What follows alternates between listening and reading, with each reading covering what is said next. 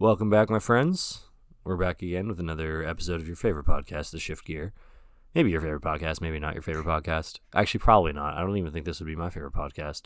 But, hey, I saw a lot of people hit us up with their Spotify Wrapped. They were in our top listeners. So shout out to there was a everybody lot of who number had us in ones. Spotify Wrapped. Yeah, no, that's what I'm saying. So no, it was great to see. No, actually, respects. As much as I'm like sarcastic on air about how much people should hate us, I do appreciate when people don't hate us, and I don't think people hate us. Actually, I know people don't hate us, but I think everyone I talk to, like even people I'll play at tournaments, like I've never met before, they'll be like, oh, like I really like your podcast. So no, it seems the reception's been positive, which is great to see. yes, sir. I was being pressed today about is there a podcast episode tomorrow? Like, what the hell is going on? I'm like, oh, okay. There's Nice. a lot going on. So this week we have a couple interesting decks that we can cover that came out last week. Something really cool came up in my in one of my league challenges I went to last week, where people were talking about who's the GOAT. So we're gonna have a nice debate about that, like just like Stephen A. Smith style, like just going at each other. But I think we actually agree, so maybe not. Yeah. Well, maybe we can have one person play devil's advocate then. Sure. Yeah. So actually, we should probably discuss this before going on air, but who do you think the GOAT is? Well, shouldn't I save that for when we get to that section? Well, I just need to know whose side I have to be on. Oh, I think Jason's the GOAT, so you All can right, pick. I'll be towards sexual, I guess. Okay. But yeah, actually, do you want to just start with that? We can start with that. I think it's pretty no. Why don't interesting. no? Let's. All right, you want to start with that? Bro, and let's then just talk go about- for each other's head right off the bat. All right. I mean, like, I just think for me, like, I just think to be the GOAT, like, I think you need to have a Worlds title, and like, Tord, like, yeah, he is second in top four, like, and it's kind of like semantics, because like, obviously you have to get lucky to win Worlds, but like, if you want to be the GOAT, I think you need to have that title. Like, I think it would be crazy in like any sport to be like, this person's the GOAT without a championship. And I know he has 4 internationals, which is crazy, but I mean, like, Jason has like 3 Worlds, plus he has a US Nats, which is basically also the equivalent of winning 4 nationals. So, plus Jason's won, like, in his era, like, every type of tournament. He won, I mean, the Tropical Mega Battle thing. He won, like, the Goodbye tournament. He's won regionals. He's won, like, states. I don't know, so to me, he just has, like, the complete resume. And, like, Yeah. it's tough because he played in a very different era than Tord. He's never played in the modern era. Like, his tournaments were much smaller, but I do think he played in an era where deck building was rewarded more, and all that. So, I mean, like, I'm not like 100% like dead set. Like, if you tell me Tord's the GOAT, I'm not gonna be like, no, this makes no sense. There's no argument. But for me personally, just the way I view the GOAT and how I value it, Jason's my GOAT. Yeah, and most of what you're saying, or almost all of what you're saying, I actually agree with. But for the purpose of playing devil's advocate here, I'm going to be towards sexual. And that being said, I honestly, and some of this is not me just like saying it to say it. A lot of this I actually agree with as well. Those 3 international titles is huge. There's a lot of things that I think Tord did that Jason did not, which is obvious given that the game's entirely changed, and like not only the metrics of what you're seeing statistics wise, like how many people are in seats and how big these tournaments are, but more so just like doing things with all these like different decks, different builds. I know Jason did as well, but going into internats and winning 3 huge internats, I think is massive. He's won 4 actually, bro. Is it 4? Yeah. Holy bro, this guy's ridiculous. I mean, I think his feat of winning all 4 like different ones, like I don't think anyone's gonna do that again. Or if they do, it'll be like a long time from now. Yeah, and like there's a lot of obviously like brought to the forefront last couple weeks were his antics and his slow playing and whatever, right? But I think to be exceptional at this level with how big tournaments are and how, I don't want to say luck-based this game is, but how you have to run quite hot to do well at anything, I think there has to be something that kind of sets you apart, something that you do differently from other people that may give you that slight edge, that advantage, and I think his pace of play is that thing. So I don't hate on it as much as other people. I don't like it, obviously. I don't like the idea of manipulating the clock or whatever, but I understand it. And I get that, like, that's kind of been his thing. That's kind of what he does. And I like the fact that after his DQ at LAIC for his alleged slow play, which must have been slow play if he got DQ'd, I like that he just went and played something absolutely insane to be like, hey guys, I don't need to slow play to be good. And then he top 8'd. So Yeah. I think with his second place last year at Worlds and how close he was to winning it, I think at that time at least I was thinking maybe this guy is the GOAT. It did cross my mind. I thought about it. But I think I agree with you. I think you have to win a Worlds to be a GOAT. And I understand I understand how difficult it is to win Worlds, and like how Worlds is just this one tournament with maybe even less players than most other tournaments, and sometimes it's obviously not easier, but in the sense of like what your record needs to be and what you have to do to win Worlds, sometimes it is less daunting than like a 2,000 person regionals. But I think that one tournament when you're playing with the best of the best, I think that is where you show who you are. And Tord has done that. He just didn't get across the finish line fully. Yeah, I think a couple things, like, I'll say. So, like, on the slow play part, like, it's one of the things, just, like, don't hate the player, hate the game. But, like, sometimes he does take it, like, a bit too far. And, like, we saw honestly, his disqualification probably wasn't justified in that specific instance. It was probably, like, a lifetime achievement thing. They're like, all right, like, gonna get you for that. And then, like, I think one thing for Tord that I do like is, like, he kind of masters decks really well. So, like, he was, like, a master of Gardevoir. He was master of Lugia. He was a master of, like, Lost Box when it came out. Like, he mastered, like, the Urshifu deck, which I think is nice. And, like, my other thing with Worlds, too, is, like, last year in the final of Worlds, like, I actually think that series was very winnable for him. And he, like, ironically lost because of time. So, I guess if I had to, like, hold something against him, like, I guess he didn't finish the job, like, in his big chance there. But, like, I mean, honestly, like, if you ask me, like, is Tord gonna win a Worlds in his career, like, I feel like everyone's gonna say yes. Like, I just feel like eventually, like, he'll get it done. So I don't know, once he does that, like, I think it's indisputable he's the GOAT. But until then, I think it's a valid debate between him and Jason K.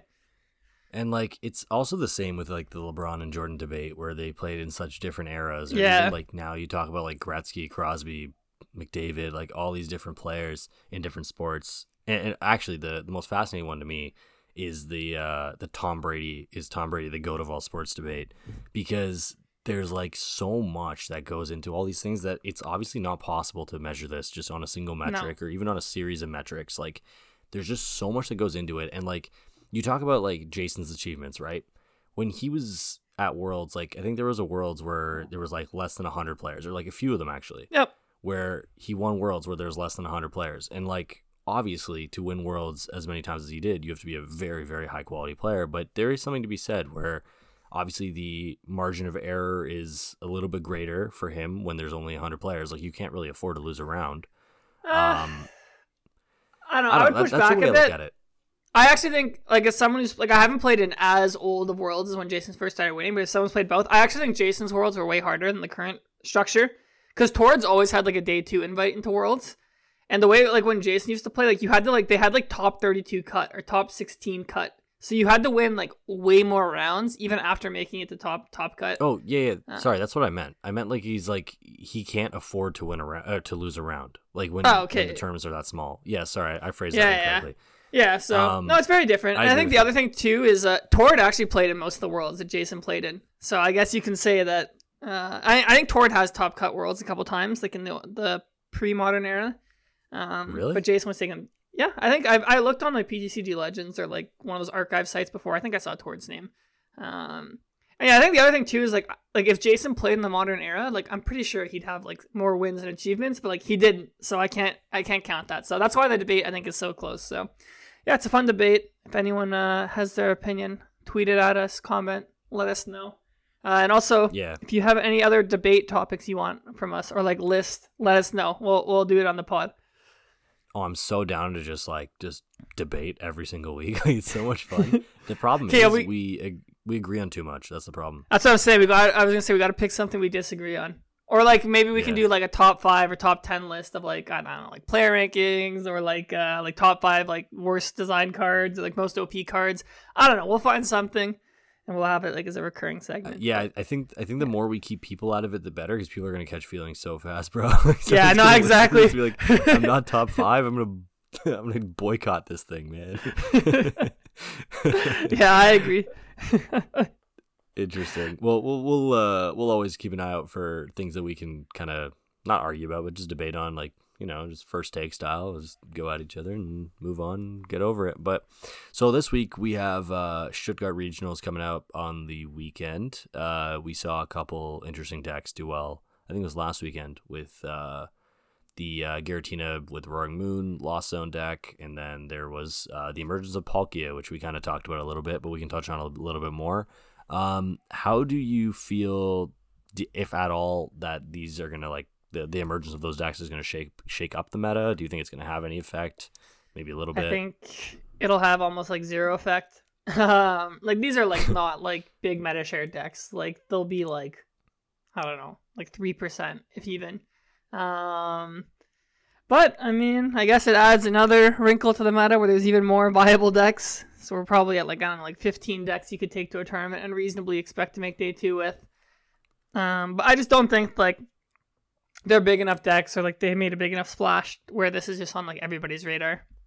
Yeah, and the thing is with Palkia as well is it's just kind of like, you feel like it may have just like high rolled a couple times, and I've seen people at cups with it do well and stuff, and it's nice that it's brought up to light now, but I don't feel like it brings anything necessarily like specific to the table. Like with that archetype, it's kind of another one of those like, all right, attach 2, hit 200 kind of decks. Like we have Miraidon, we have Mew, like we have decks like that kind of exist already.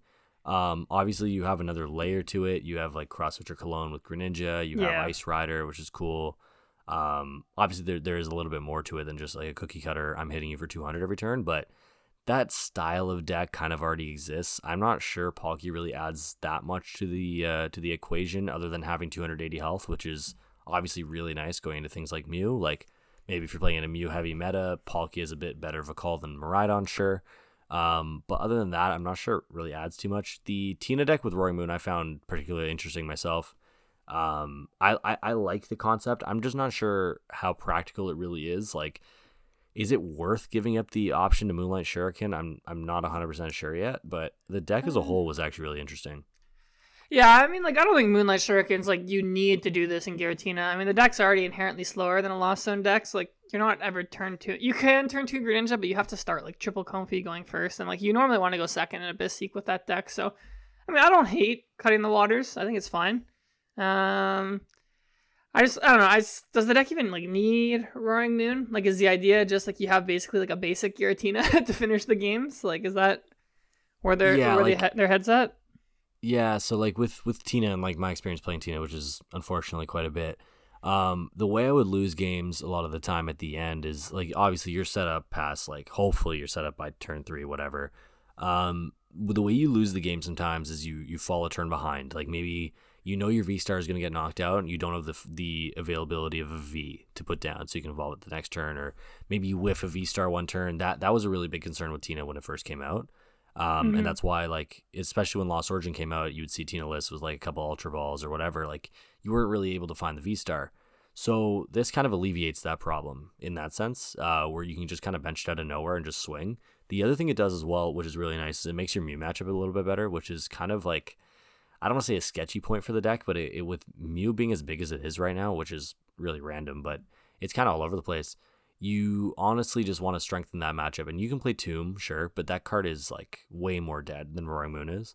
I think Roaring Moon is really good into Mew. It's really good into a lot of things where you struggle at the end. Maybe you're getting Roxanne, you're getting Iono or whatever late game, and you're struggling to find like that evolution combo. That's where I think Roaring Moon probably shines. Is it worth giving up your early game option of Greninja? I'm not entirely sure. But I think there's definitely some merit to it. And I think you make your Guardy matchup a little bit worse, obviously, because you can't Greninja.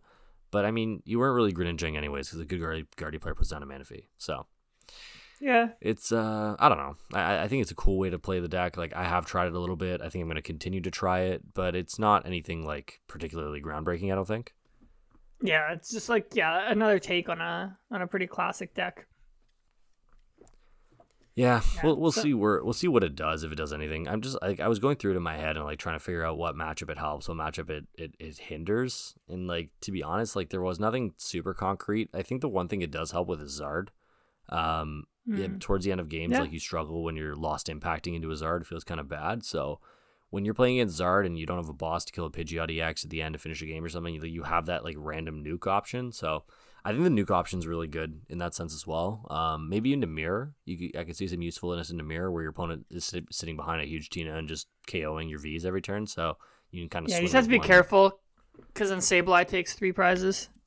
Yeah, exactly. So I mean, it's probably just an endgame sweeper. I would think. I would think. Yeah, I that's think how the it's an cards endgame utilize card. most. Yeah.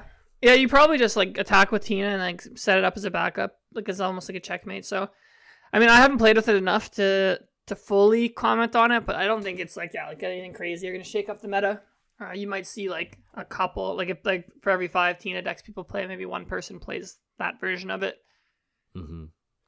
Yeah, and I saw a lot more like Tord box running around this weekend than I did. Yeah, I did too at the cup. Yeah, there's a lot of Tord box running around. It's a cool deck. Like I understand when people are playing it. I just like still to this day I don't fully understand it. Yeah, it's like interesting. I mean, like Iron Hands is just inherently strong. There's a lot of decks that it just like puts so much pressure against Guardy, against other Lost Box decks, like heck, even against like Chen Pao if you're knocking out Bridgebacks or something. So having the option to just turn 2, like take 2 prizes is pretty good. And I guess like I understand the map because it's like you force them to use a 2 prize to respond to Iron Hands, then you like use your Roaring Moon, like you kind of force like a trade down of 2 prizers. So yeah, it's interesting. I don't know if Palkia is still needed in the deck, but it has definitely picked up some steam. So I think that was the part that confused me the most. Yeah, I wouldn't be surprised to see that one see some more play. Yeah, I agree. I just like I looked at the deck and like I understand. I think the functionality behind all the cards, but like as a whole, I don't particularly understand how the deck like functions and operates. Like just in the sense of like how are you not drawing bricks? But I guess he's just better.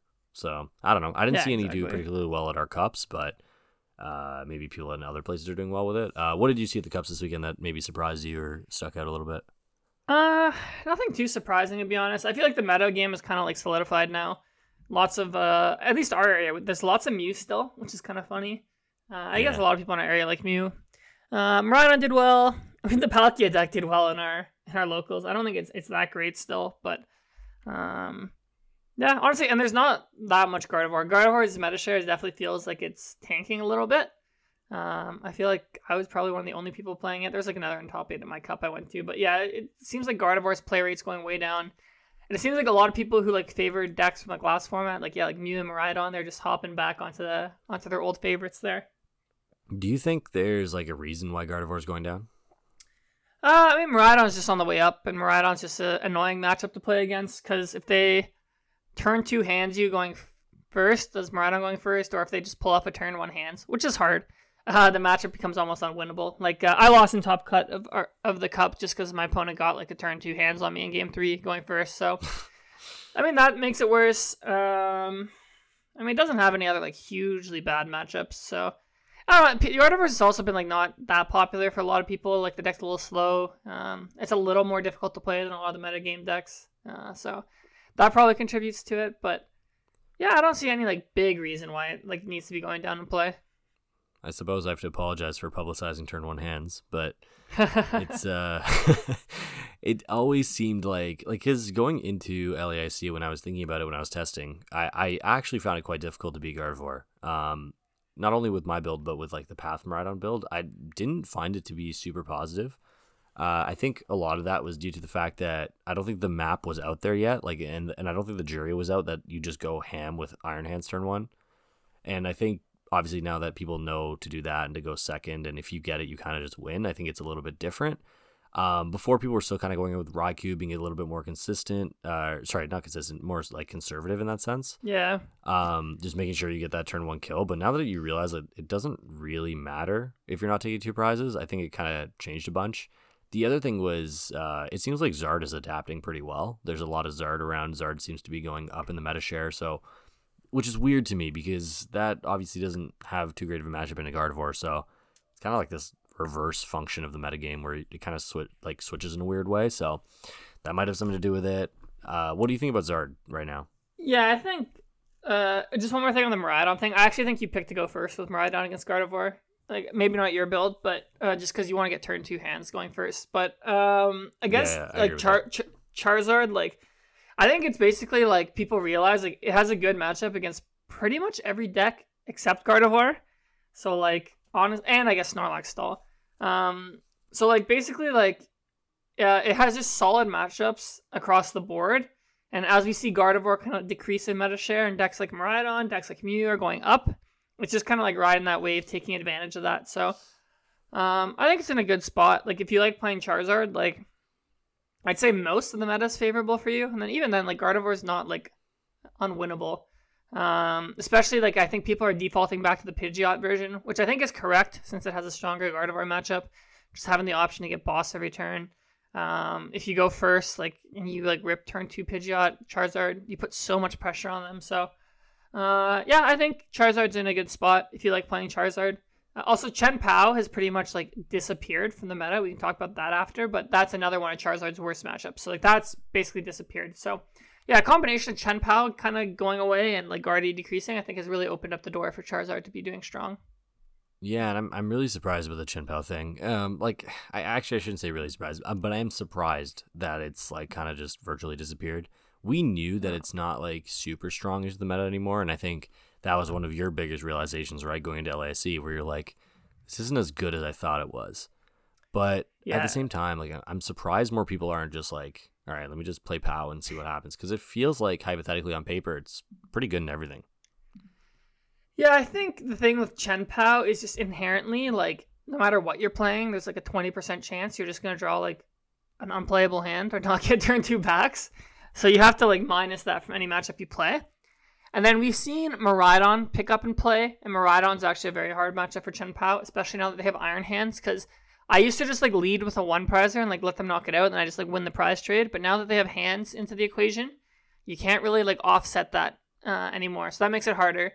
Now then, like Gardevoir, which used to be your best matchup, it's still a good matchup, but now they've added like Avery, they've added Screamtail, Counter Catcher, like they can just wipe your Bibarel off the board, and like Iono you at the same turn. So like that has gone from like a 70-30 to like a 55-45. And then you have like just the rest of the meta is just like close, right? Like your Tina matchup's probably 50-50, like your Mew matchup's close to 50-50.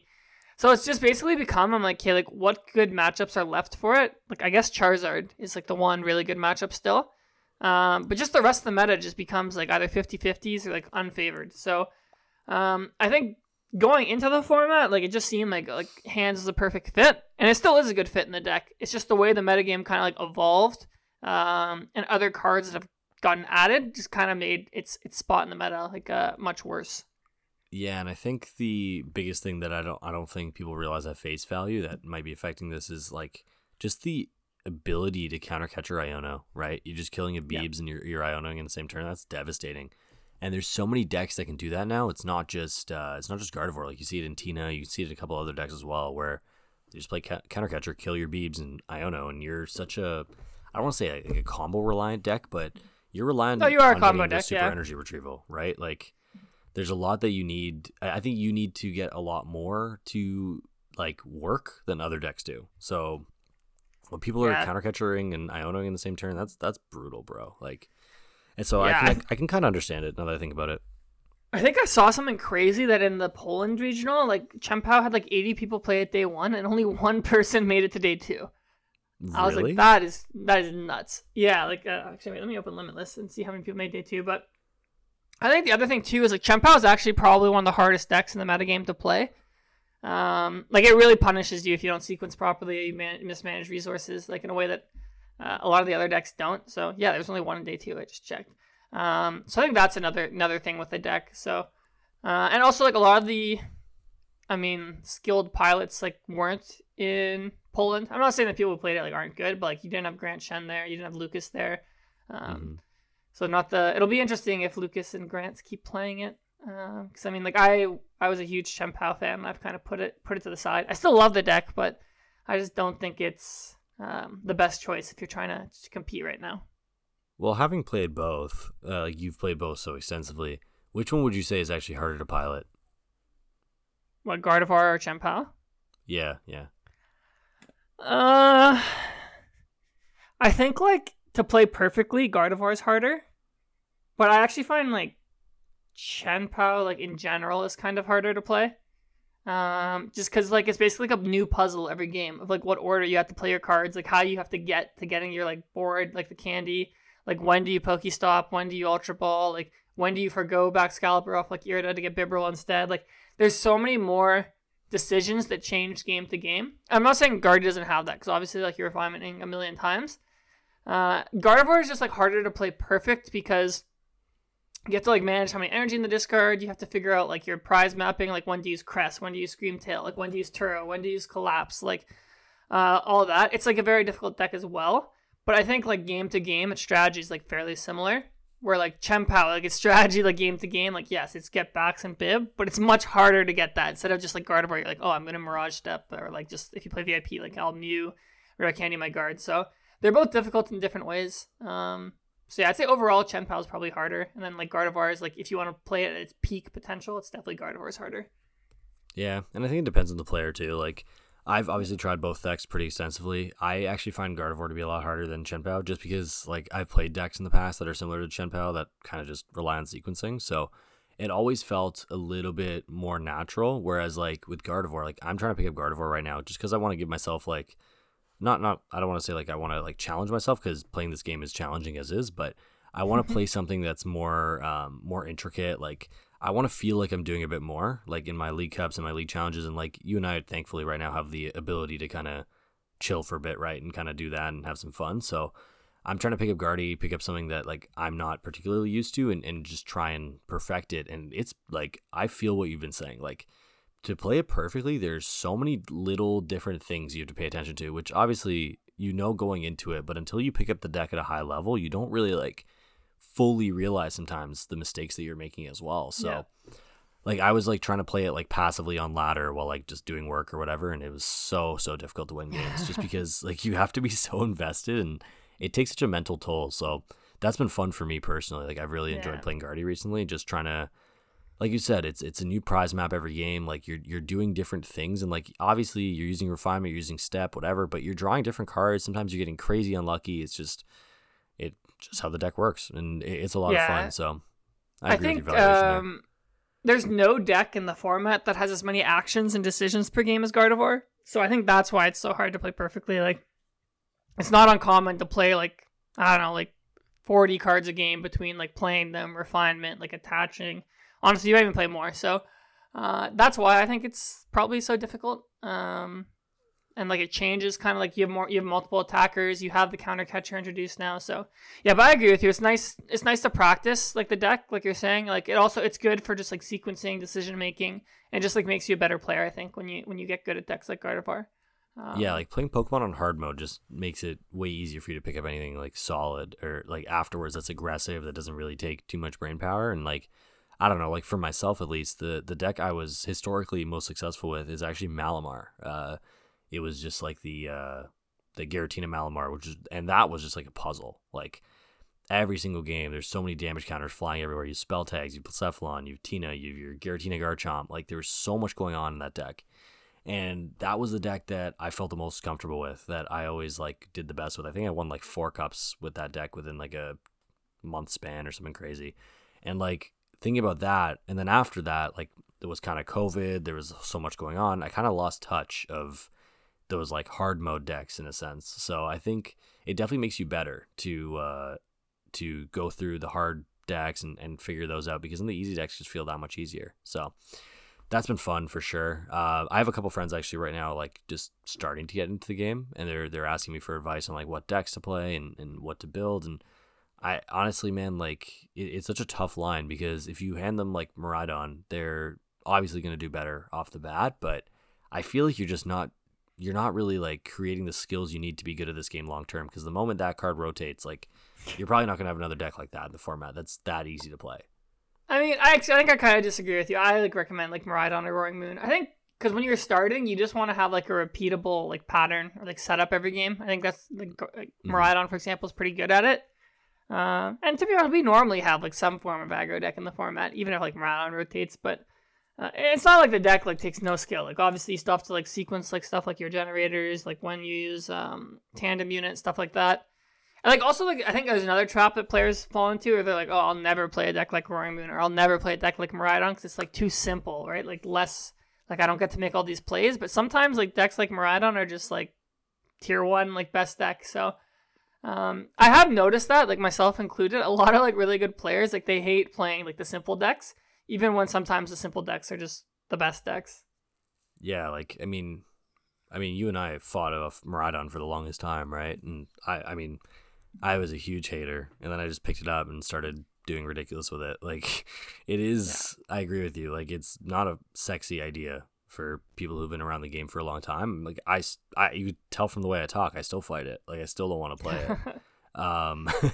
It's just like it doesn't. I don't want to say it feels unearned. I definitely don't want to say that, because it definitely feels earned. Like, it feels like you're winning games because your deck is good inherently, whatever. But I'm definitely more gratified when I win a game with Lost Box, or I win a game with like Tina or Guardy. Like, it just feels better overall. So I don't know. It definitely like does.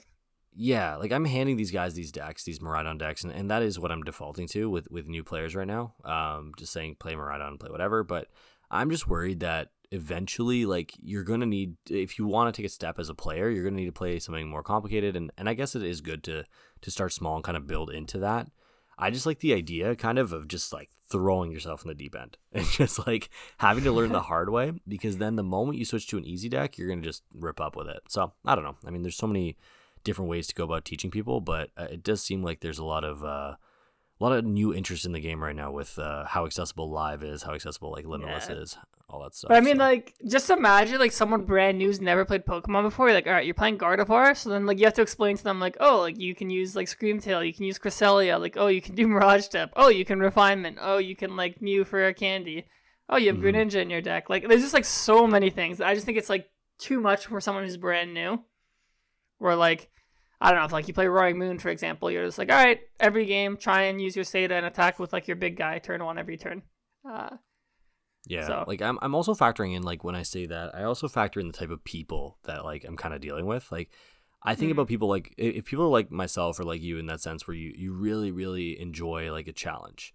And for me, myself, like the way my brain kind of operates is, if I'm getting like absolutely destroyed, my brain kicks into overdrive. Like, that's when I do even better, because I get so motivated to want to learn and to want to be the best at what I'm doing. Whereas like when wins are coming easy to me, or like if I'm playing Miraidon, whatever, I kind of like cap out, where my brain is like, all right, you're doing what you need to do, solid, like just keep doing what you're doing. And then I'm not able to kind of kick into overdrive and get to like that expert level of something. So that's in like every aspect of my life, in school, in sports, in Pokemon, whatever, video games, like every aspect of my life. When I get my ass kicked, I do so much better.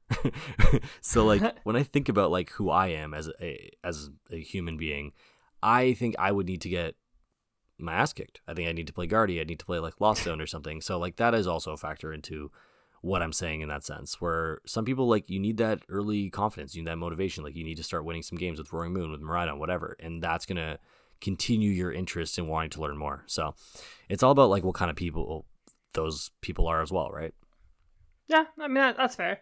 I always also say too that like winning is fun. So if decks like Miraidon win, play Miraidon. Have fun winning. True.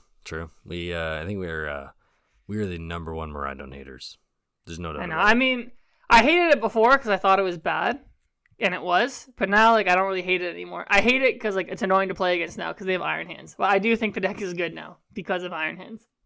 Yeah, and I also have an appreciation for it. Like, obviously, like, I went on a really deep run with it, so I went through a lot with that deck, and like I think I have more of an appreciation of how important it is to sequence correctly and thin at the right times, whatever. And like, there's so many people now who just like play the deck like and just expect to win, right? And it's tough. You kind of have to. You do have to know. I don't want to say you have to know what you're doing to a T, but you have to have the broad ideas of the deck in your mind. Otherwise, it's really, really tough. So definitely a little bit more credit to Miraidon players than I've given them in the past, but still at the bottom of my tier list.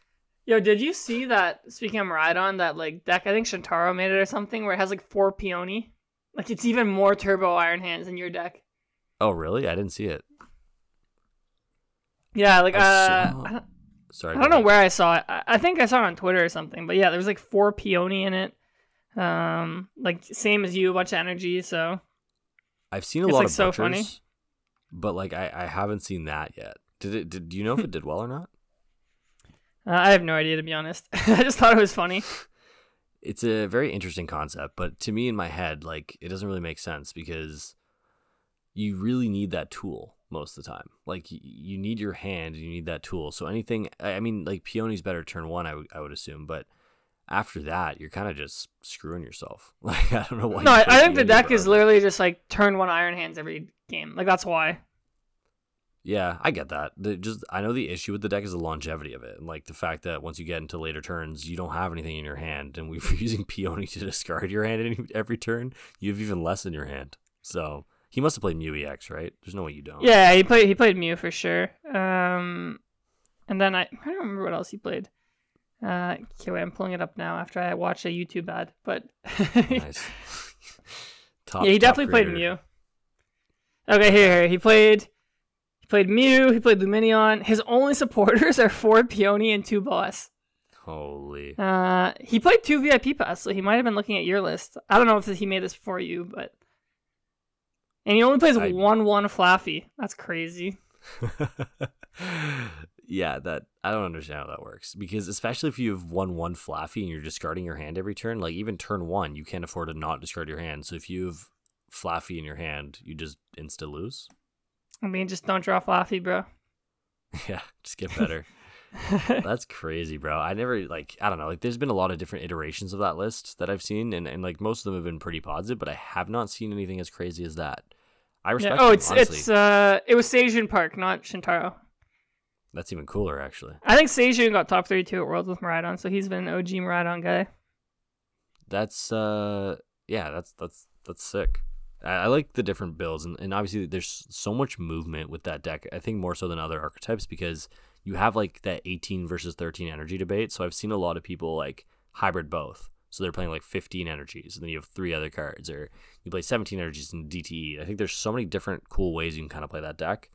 But I think I also think it's really fragile. Like, the better it gets, the more people know how to counter it, and the more people are just going to play Zard and Mew and just run you out of the water. So it's that consistent like teeter-totter effect with every single metagame we've seen. Yeah. No, 100%. Cool. And the other thing is too, you're going to see it so much more like going into these next few months, because our format's going to be so stale for quite a while. Yeah.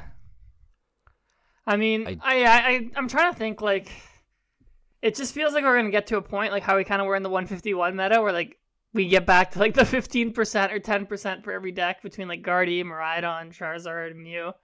Mm-hmm. And people are just like pick whichever one is their favorite. Which honestly I think is really healthy. I'm fine with that.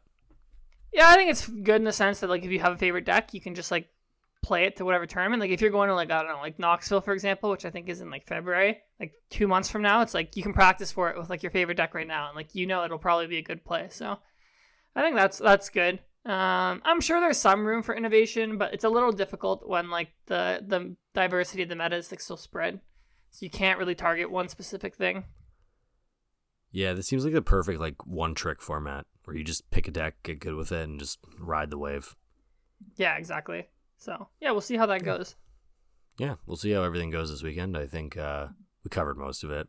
With every single week, we're gonna get some more like interesting stuff, I think, which is honestly like a really cool problem to have. So I look forward to seeing what comes out of Stuttgart. I wish I could go to Stuttgart. I wish I could say Stuttgart properly, but I think it's the St, and I don't know how to say the rest. But I know German people say it differently. So if you're German, please advise me.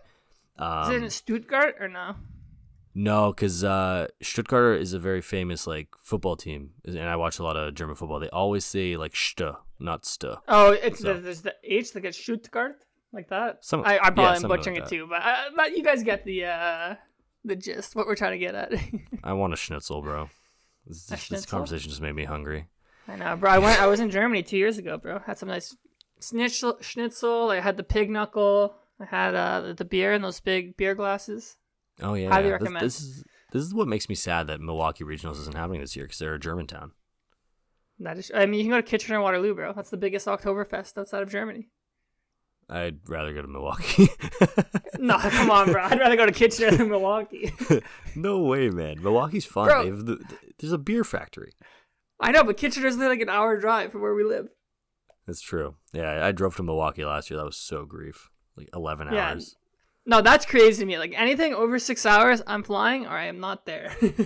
I was just desperate. Like I needed to get my invite. I ended up top 16ing that event, so it worked out. But yeah. I was like in a point. I would never do that sober. like sober in the sense of like I don't need points very badly.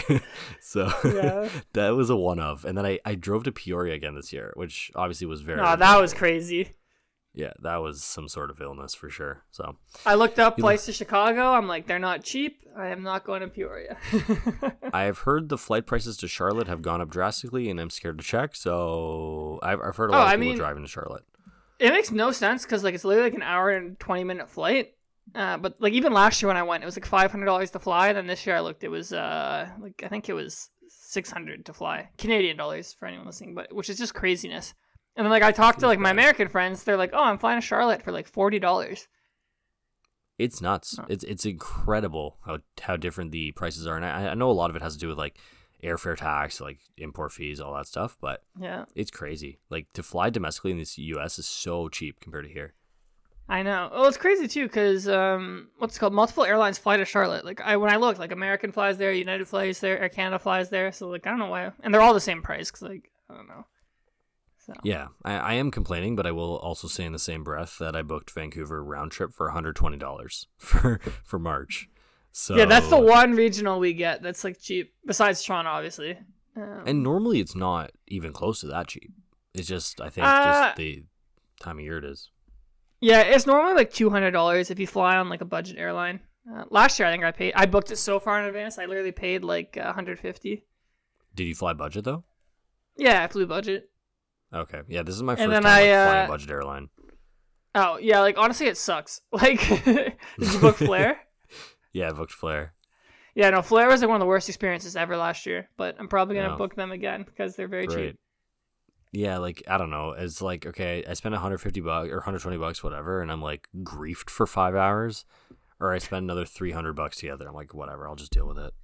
Yeah, because I'm looking now, like if for like going to Vancouver, it's like I can pay $140 on Lynx, and then I don't get I can only use my backpack. Like I can't bring like a suitcase carry on, or I can pay an extra $100 and fly Air Canada. So I don't know. I normally like making a trip out of Vancouver, like staying a week or something. So like I might have to do that, but we'll see when we get there.